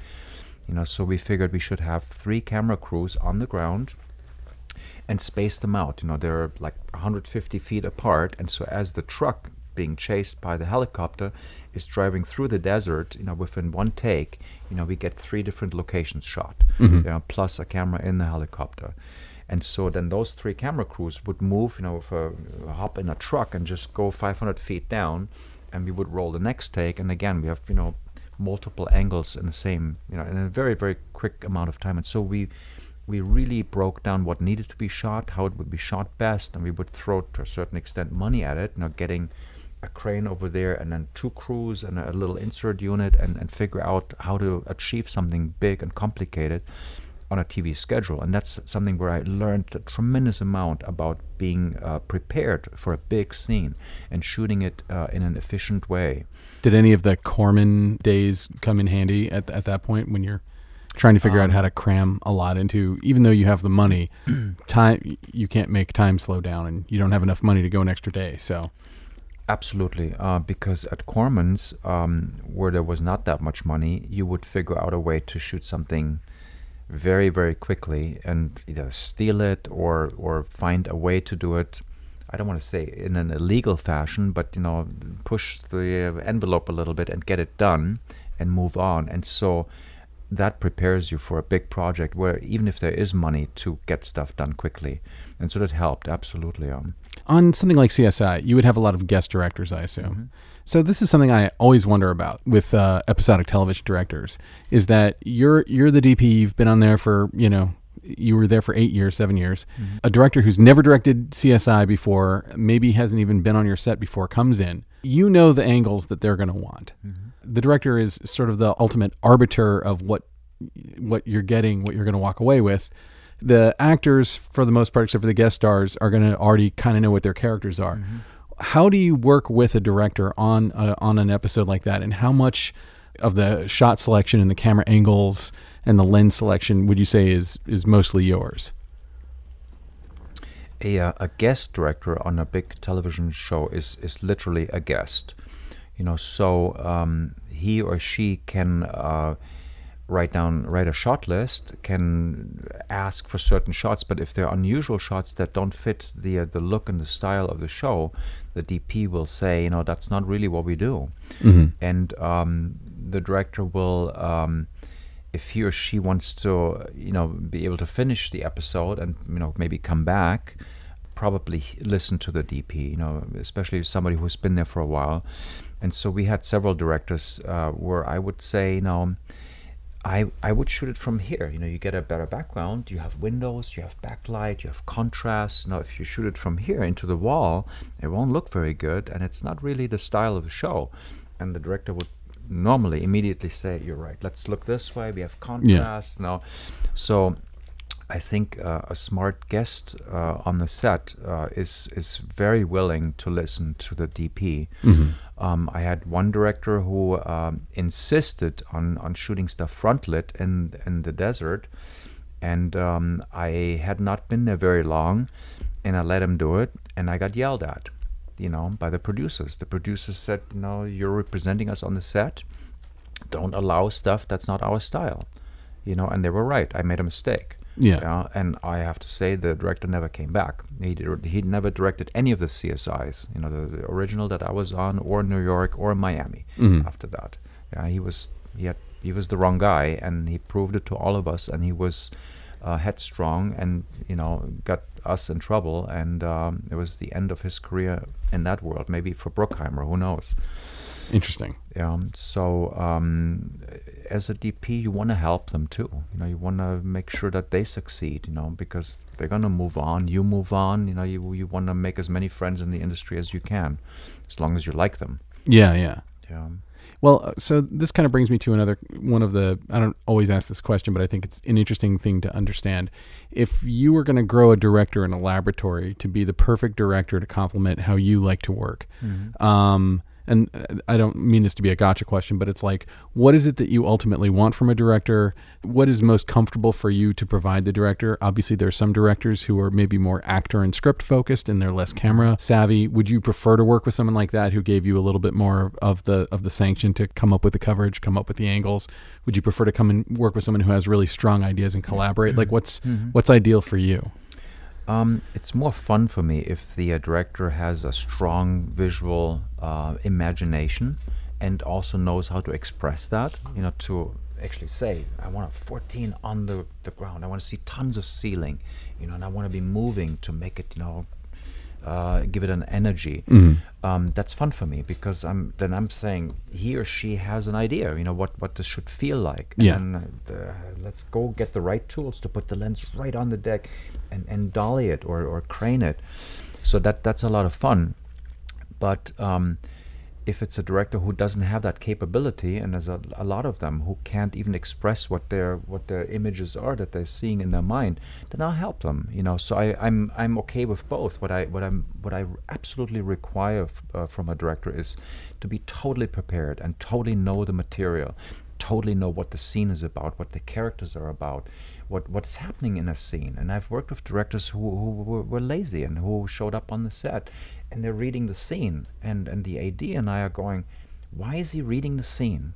It's 7 a.m., we're in, everybody's standing around, and the director's reading the scene. He's not familiar with what's happening in the scene. He doesn't know what characters are in the scene and what they're saying.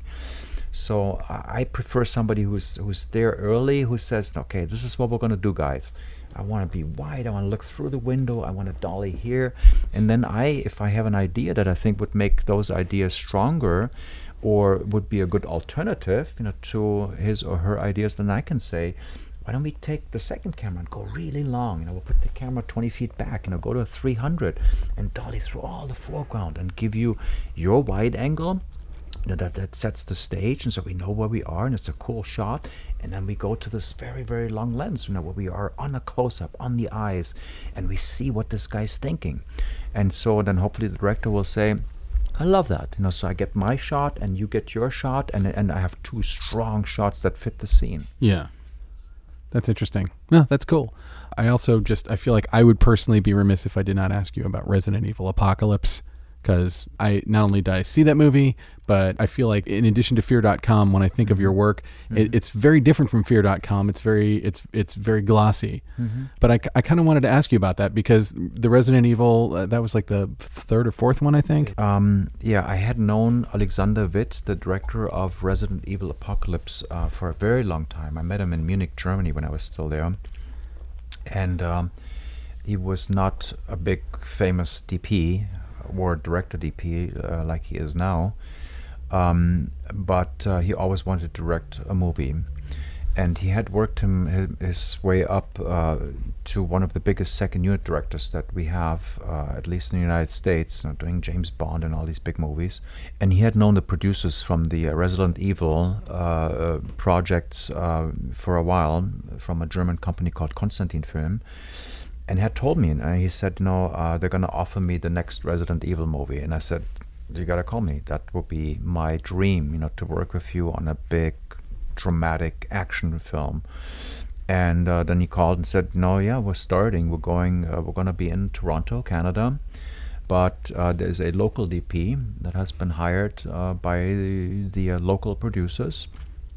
And he felt bad about it, but maybe as a first-time director didn't have the power to reverse that decision, and so that person started the movie. Then after a short period of time had to leave to do something else, and he called and said, the job's available, come on up. And so I got called on Friday, and Monday morning I was shooting. I didn't have any prep. And so I took over for this man who left for another film. And literally every day, before the call, and in the morning, it was all at night. In the morning, when I would, on my way to the hotel, I would go scouting, to see the locations and figure out, the scope and what we needed. And had a blast, had a ball. Shooting with a lot of money. It was like $45 million budget. Yeah. With a second unit that was bigger than many movies I had shot. That was gigantic. The crew and the stunt people and everything. And so that was big time for me suddenly. And I don't own the movie because I didn't shoot the whole thing. But I learned a lot, and I did some of the really, really big stuff in the film. That was a tremendous experience. Well, it's interesting too, because I really think that movie's outrageously visual, and the lighting and the camera and the way it all works is, and to find out that you didn't have really any prep time. No prep. How do you drop yourself into a situation with no prep like that? I mean, how do you get into the groove of what they're doing? Were you familiar with it beforehand, and then they just weren't able to bring you on board? Had you done any prep originally No prep. I never did any prep. I showed up, and I was called on Friday, and I think the next day on Saturday I probably flew up to Toronto and met with the producers and Alexander Witt, the director, and they probably showed me a bunch of the big upcoming locations. And they had also built gigantic sets that I looked at. And, by that time I had plenty of experience, and I could just walk into a place, during like the night before, and could say, guys, we need backlight, we got to get a big light up there and a big light up there. And in the short time that the other DP had started the project, enough rental companies had been involved in the project that everything was at my disposal. So when we needed, let's say, 2 or 3 120-foot lighting units, we would just call and they would show up. Nothing had to be pretty sweet. There were no negotiations or anything. Nice. We would just call and they would show up. And so that, I think, made it possible that they had been shooting big stuff already, that where I could say, we need this. We had a bridge night exterior, needed 55Ks, and so they got 55Ks, and they were just, somehow they rigged them, and, So was the fact that you were kind of dropped into it, was that a headache for you, or was it more like a fun, crazy challenge? It was nerve-wracking, and it was a fun, crazy challenge. I like challenges. I'm never satisfied when I'm on the set and there's no challenge. There's nothing complicated. There's nothing that makes me think, how do we do that? So I'd rather work on something that's complicated. Doesn't matter if it's low budget or no budget or big budget. Something that's interesting. Where I go, where I have to think. Where I have to problem solve. And so That was all problem solving all day long, and some of it was nerve-wracking, not only because I had so little time to think about it, but also it was so dangerous. We had 2 night exteriors where for 4 or 5 hours each night we had 3 helicopters in the middle of Toronto, in front of City Hall, which is a circular building. It looks like a spaceship, and we built an extra building in front of it that we exploded. The left half one night with 1 camera ship, 1 space cam, I think, helicopter, and then 2 picture helicopters. And we lit 360 every building, in downtown Toronto was lit. But I also had to make sure we could see the black helicopters. They were completely black, and a black helicopter in a black night sky. That's really not a nice scenario for a DP. And nothing could be repeated. This could only be exploded once. And there was a big flag pole in the middle that couldn't be removed. It was cemented in or something. So we had to put, per Canadian FAA rules, a big blinking light on it. And it was nerve-wracking because the helicopters couldn't see that thing very well, and we were all just going, we don't want an accident. Nothing can ever happen this night. And the Japanese people from I think Tokyo came, who invented the game. At least that's what I was told. So there was a whole bunch of Japanese guys there, watching in awe of the complete insanity that seemed to be happening. Like, it was so much easier when it was just a 3D rendered pixel thing. No kidding, created in the computer. And we had 14 cameras, which was also quite a challenge to make sure that everybody was doing the right thing, that they were put in the right place, that the exposure was correct, that the camera speed was correct, and so on, that there were enough ACs to make sure everything was plugged in and the batteries were fresh. So those 2 nights were nerve-wracking just because of the danger factor, and it was so big. And but it worked. The producers were fantastic, and so after a week or so I got into it, and I there was less nervousness, because I knew the crew. I could actually call out their names. When you show up on day 1 and take over a show, and you don't know anybody, you have no idea. You're the new guy. Gaffer. Who do I talk to about putting a camera over there? If you need a techno crane over there, where's the techno crane guy? And there isn't like a hospitality person on crew who goes around and introduces the new people to everyone and makes sure you know everybody. You kind of have to figure it out on your own for a while. You do. I mean, the producers introduced me to the stunt coordinator, who was terrific, the special effects person, and so on. But I mean, there's so many. That on a film like that, not easy. There's so many. How many people are on a crew for a $40 million movie like that in Canada? I have no idea. Hundreds, probably? Certainly, because it was 2 big crews, first and second unit. I got a little bit of a taste of being on a big movie when we had a night exterior on a bridge in Toronto for 2 nights. We needed the bridge was dark and didn't look very interesting, so I said, no, we should put lights on the bridge. And I knew, we might do high speed, and so I said, they can't be little 2Ks or something. So I said 5Ks. Let's get 55Ks. And then I thought it would be fun to put a color on them. And so I went through my little book and I picked a color that I thought would be cool for this type of film. And I said to the company, we need that color for the 55Ks. And only much, much later did I find out that color didn't exist in Canada. So it had to be flown in.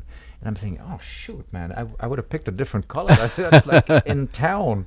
It's, my first big movie, and they made some calls, and it was flown in overnight, and then we would shoot on the bridge at night, but the bridge had to be open during the day. So there was a big set blocking the whole bridge, and there were my 55Ks. So during the day, the 55Ks had to be gone, all the cabling had to be gone, and the big set piece that was blocking the road had to be removed.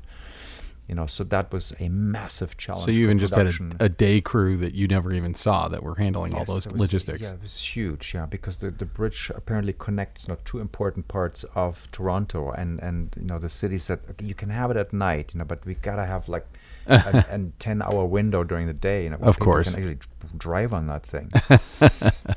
And because I had again so little prep, I assumed that. At least in one direction, we wanted to have some big backlight, And one angle didn't need it because we had a set piece with built-in lighting, but the other direction I said, let's get one of the big 120-foot units over there. And only when I showed up did I realize that there was no place to put it. The only place to put it was down below by the riverbank or whatever that was, and it was way too low. We couldn't even turn it on. So we used it as a work light, at 5 a.m. When we had to wrap all the lights and everything really quickly. Oh. So that was a very, very expensive work light. The other thing that is a similar story, we had a very large cemetery scene with Mila Jovovich. But it was, I think, 3 hours away from Toronto or so, very large cemetery. And they showed me stills. And I said, I need the biggest light you can get, that we can raise up and and illuminate this large area. But he couldn't scout it. It was a 6-hour round trip. And so I arrived, and I realized that the trees were so dense that even with a light that would have been 400 feet, it would have been impossible to light the area.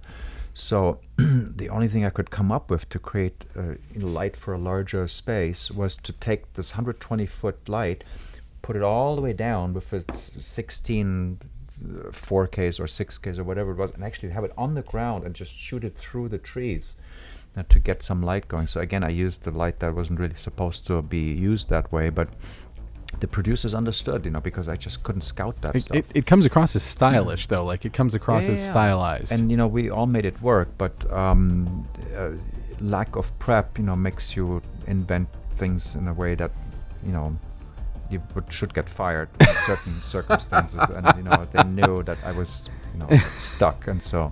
That's great, though. That's a great story. So I think that's about it. So where can people find you online if they want to see your work? The easiest is probably on my website, which is Sebaldt-asc.com. And Sebaldt is spelled Sebaldt, and it's -asc.com. Thank you so much for coming out. It's been great talking to you. My pleasure. Thank you. So that was Christian Sebaldt, everybody. Thanks again for coming in, Christian. Thank you very much. So who is our war story today from, Ilya? It's Jim Froma. Jim Froma, of all the Jill Soloway shows of all time, DP of Transparent and I Love Dick, just one of the more interesting guys working in the business today. And we kind of get to hear his origin story, which is actually pretty fun because he was a gaffer for a long time. Yeah. And he got a good break on a Sony commercial. Oh, don't speak. He's about to tell us. Okay, I know he's about to tell us, but all right. Don't speak. Don't speak. Jim Froma. Shh. Jim Froma. And now, war stories. After a certain amount of time gaffing, I started getting opportunities to do B camera or an additional camera on commercials, and could feel this thing rising up in me, like I could maybe do that someday. Along came this huge job in San Francisco for Sony Bravia TVs, where we launched something like 250,000 Super Balls down the steep streets of San Francisco. I was hired by this longtime DP I worked for to be there as gaffer and camera operator.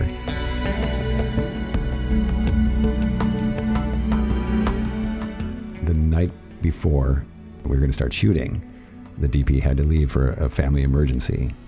I had been just involved enough with the prep and in the war room of the conference room, figuring out where all 8 cameras were going to be, that at the point in the night when he got the call and had to leave, I was suddenly the one in the room who knew the camera plan. I looked at the producer and AD and said, I could shoot this.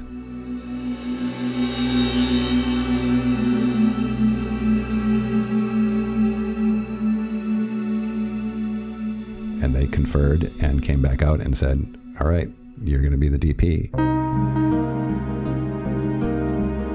So there I was, sitting in my hotel room wondering, am I going to be able to do this? There are 24 people in the camera department. I'm going to wake up in 4 hours because I couldn't sleep and show up on set, and they're going to say, oh, what happened? You're the DP? And from showing up on set to when we launched the first air cannons of all these Super Balls, this magnificent downpour of Super Balls in San Francisco, I was panicking. But once the first launch was done and how much fun I was having and how I was able to communicate so easily with the camera operators and be myself and make creative decisions in the moment. I had this, rush of exuberance, joy, possibility, whatever, and this voice inside me saying, well, if you can handle this, I think you're ready to be a DP.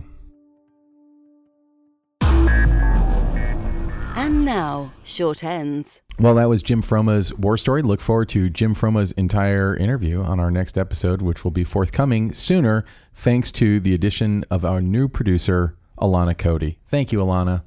Hey, and we should also give a quick shout out to Mike, because Mike is killing it, doing some editing, and he thinks he might even have someone else who'd like to do some editing for us. He does? Yes. If you answered Alana's email, you'd know about that. I didn't answer her email. No, you missed it. Oh. So.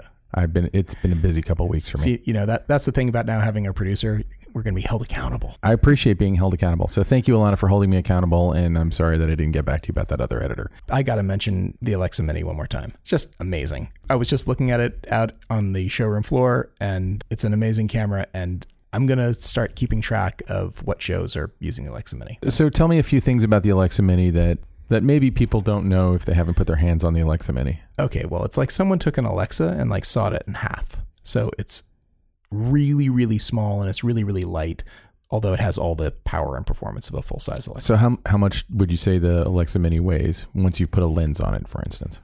I don't know. Under 10 pounds for sure. Probably 6-7 pounds, depending on the lens. For certain circumstances, you might want a full-size Alexa, especially if you're going to be on studio sort of dollies all the time. Then it's great to have all that extra stuff that comes along with it. But well, I find that having a heftier camera means that you treat it a little bit differently, and so you might move it differently. You might move it with more deliberation. Whereas, if you're shooting on a smaller camera, the handheld is going to look different. Sure, absolutely. It's not the same. In fact, it's a lot harder to operate a really small camera. But but they've really kind of struck a nice balance with the Alexa Mini. It's extremely cool.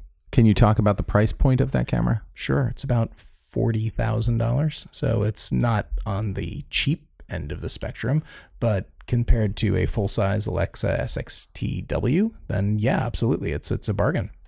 How much is the full-size Alexa? You're looking in the $70,000-$80,000 range, depending on what sort of features and functions and things you need. Which, by the way, I'd like to point out that when you and I first got into the business, like an Arri SR2 16mm film camera, just the camera cost probably, I think those cost like $250,000. Oh, yeah. Like professional gear costs money, and you're getting real value for that money. And, it's not to say don't go make a movie on a DSLR, but if you had the choice between that and something like an Alexa, you're going to see the difference in all of your footage. And both the prices I'm quoting for the Mini and the SXTW, that is really body only. There is quite a bit more expense that goes along with it to make it functional. I mean, yeah. I don't believe either comes with a lens mount. You have to buy a lens mount these days. The way that all the camera manufacturers are doing it is basically a la carte. So really, you got to add at least 20-30%, usually more than the price of the camera, to get all of the stuff that you need. But that's just the world we live in these days. And if you want the top end performance, you have to pay a top end price, generally speaking. Also, I feel like, and I've talked about this a lot, I feel like part of our filmmaking culture has shifted into this weird space where it's all about owning, like being an owner operator and owning and owning and owning. And yeah, you can get like halfway competent stuff to make, YouTube videos. But when you go to make real serious stuff, the gear that you're going to want, you're usually going to be renting that gear anyway. And so you're not permanently dropping that money into it. You're going to a facility that has it. You're working with professionals, and it's professional gear for those kinds of people. And it brings a different kind of look and feel to your production, and it really does kind of notch you up significantly, I think. Well, the way that professionals work, it's highly efficient. Generally speaking, I mean, professionals who know what they're doing, despite how complicated or how difficult the day is, they approach it with, precision, that they're able to move quickly from one thing to another. An amateur or entry-level gear doesn't always offer that to you. You have to have, if you've got a person whose job it is just to make sure that this one area of their purview is under control, like a first AC or a second AC or anything like that, you cannot be wasting times fiddling around with things that don't work. You have to have something that is reliable and works the same way every time. Yep, that's Ari. Cool. So we need to talk about our short ends. That's right.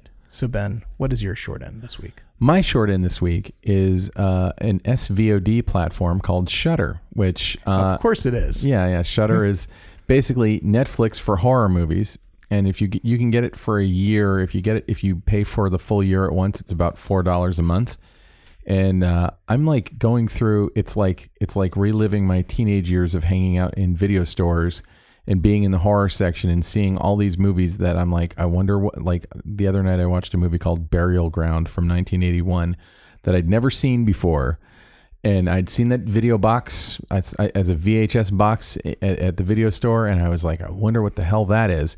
And finally I watched it, and it's bananas. I'm here to just tell you it's insane. There's a man in it who is clearly in his mid to late 20s but he's very diminutive, playing just a 10-year-old boy, and just everyone accepts it. And then the filmmaker decided to, on top of that, add all these weird Oedipal things with this character. And it's in the middle of a zombie movie. There's a zombie that I swear is just like a Boris Karloff looking Frankenstein mask that someone's like glued some extra crap onto. But I love that. But also they had, we've talked about Don Coscarelli because Chris Coleman had shot several films for him. So it's actually, I kept saying it was his first feature. It's actually his second or third feature, but he made it when he was 19.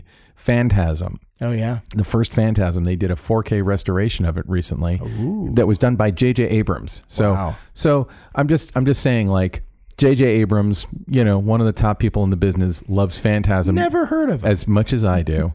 and got Bad Robot to do this restoration. But I bet it's spectacular. I mean, I'm sure that they asked him because he probably has as much love for it as you do. Yeah, exactly. And that's what's cool about Shudder. And I think that there's a lot of these SVODs coming down the pike, although there was one that I had a meeting with, not Shudder, it was a different SVOD that I had a pitch meeting about a feature that they were looking to do. And I thought the script was really good, and I was very excited and had a great meeting with them. And then literally yesterday I found out that this SVOD is closing up and laying off everybody. And I'm like, well, I guess I won't be making that feature. At least not for them.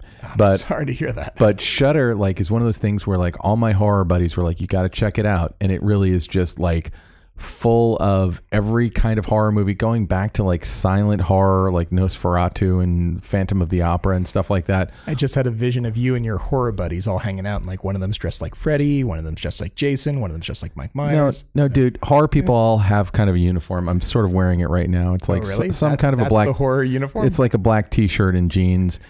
Some people will have something on the black t-shirt. A lot of them dye their hair. That's not me. A lot of them will have a pierced cheek or something. I'm not one of those. But you go to the Fangoria Weekend of Horrors, which I know you can't wait to do. I didn't know this was a thing. Actually, I don't even know if they're still doing it. But if you go to a horror convention, you'll see a lot of people who really do look like they all commiserated and made sure that they wore matching clothes. So what is your... I actually know what your short end is, what it is. and it's fascinating. So please talk about it. It's called the shepherd's tone. What the hell is the shepherd's tone? Well, is that like a shepherd's pie? Not at all. Okay. But you will probably put some of that in right here if it's not already playing. But the shepherd's tone, I hear it. No, I hear it in the distance. Hear Yeah, you there hear that? Is. Oh, it sounds like a low tone that's getting higher and higher. Yeah, and that's higher. interesting. And it's an auditory illusion. What's What? happening is that tone seems to get higher and higher forever, but it's actually on a loop, and your brain is hearing some tones right now, and it is fooling you into thinking this is getting higher, but it's actually not, and it's looping over and over and over again. And there's a very cool website you can go to, which is mynoise.net/noise machines Shepherd Audio Illusion Tone Generator.php. We'll put a link to that on our Camera Good website. God. But anyway, you can go and then play and create your own Shepherd's Tone, which is... Can you like download it and use it in your own stuff? I'm pretty sure that you've got to have some sort of like audio recording thing. But if you've got a Mac, QuickTime does that. There's all kinds of stuff you can do to As long as it'll let me export the tone I make, because, you can. There's a way for you to record it. I'm sure that there is. Whether or not the website does it, the fact that it actually allows you to do it is awesome. But you were telling me like this is like something that's like most notably you will hear it in every Christopher Nolan movie ever made. Oh, I wasn't telling you that. You were telling me that. Oh, that's true. and herein lies the fallacy of doing a bit. my short end. So thank you for telling me how I know all about Chris Nolan and doing this. But really, you're the one who knows about Chris Nolan, and then you're the one who told me about this. But I did just find the website. Guilty as charged. And the website is awesome. So yes, and now that you've pointed it out, I will now pay extra close attention to that. And I believe I have heard this before in several movies. And it's kind of funny that Google autocomplete said Shepherd Tone Dunkirk before I found anything else when I first put that in there. So clearly it was used in Dunkirk. It's in like, I think every Christopher Nolan movie, at least starting with like The Dark Knight. It's like Batman Begins, I mean. It's like a Wilhelm scream. Yeah. Although I feel like this, like the Wilhelm, when I first heard about the Wilhelm scream, I was fascinated by it. And then I started putting it in stuff, and then I started realizing that it's like the joke that everyone's in on that's not really a joke anymore. It's true. It was brilliant in like Star Wars, and now it's just kind of a hacky thing to do. I agree. I think that when it's been in Looney Tunes, it's been in tons of stuff over the years, and now it's just It was in Kill Bill. I think it's in almost every. I think it's in every Quentin Tarantino movie made since Reservoir Dogs. So yeah, I mean, there's nothing wrong with using it anyway. So, but we're not here to talk about the Wilhelm scream. That's different. That's a whole different thing. Yeah, but you're right. It's one of those things. So Ben, I think we've reached that time again. I think we've actually made it to the end of our show. That's amazing. It's made every time. It feels like it was never going to happen. It's kind of like a marathon, and we crossed the finish line. Finally, 26.2 stickers going on my car. Nice. I don't know what that means. Oh, okay. Only the marathoners will know that. I don't get it. So how can people find you in the internet world? You can find me at hotrodcameras.com. And you can also find us at the official website of the Cinematography Podcast, which is camnoir.com. That's pretty sweet. Everybody go to Cam Noir and yeah. You can find me at Neptune Salad on Twitter, at Benjamin_Rock on Instagram, because some asshole got at Neptune Salad on Instagram before I had a chance. And you couldn't do Benjamin Rock without the underscore. Someone else had that too? You were late to the party? I don't know. It was probably a bad idea. This is a painful episode. There's all kinds of stuff. It's very confessional on my part. Ennui. It's a very sad week. And then also we want to give a big shout out to Mike Wilbanks, who edited this episode. He sure did. Thank you, Mike. And you can find him at lumospictures.com. Also Kays Alatracci, who did all of the music for this episode. You can find him at musicbykays.com, and that's where you should hire him and have him score your next thing. That's right. He likes doing that. And lastly, we want to thank Alana Cody for coming on board as our producer. Yeah, we're getting to be like a regular grown-up podcast where we have to thank 27 fucking people. This is going to go to her head. She's been thanked 3 times this episode. Well, I think that she deserves 3 thanks for all the work that she's doing, because it's fucking thankless work. It is, and she puts up with me. All right. Thanks very much. We'll talk to you again later. This has been the Cinematography Podcast, presented by Hot Rod Cameras. Find your next camera, lens, or accessory on the web at hotrodcameras.com. Don't forget to subscribe to our show on iTunes and connect with us on Facebook and Twitter. Thanks for listening.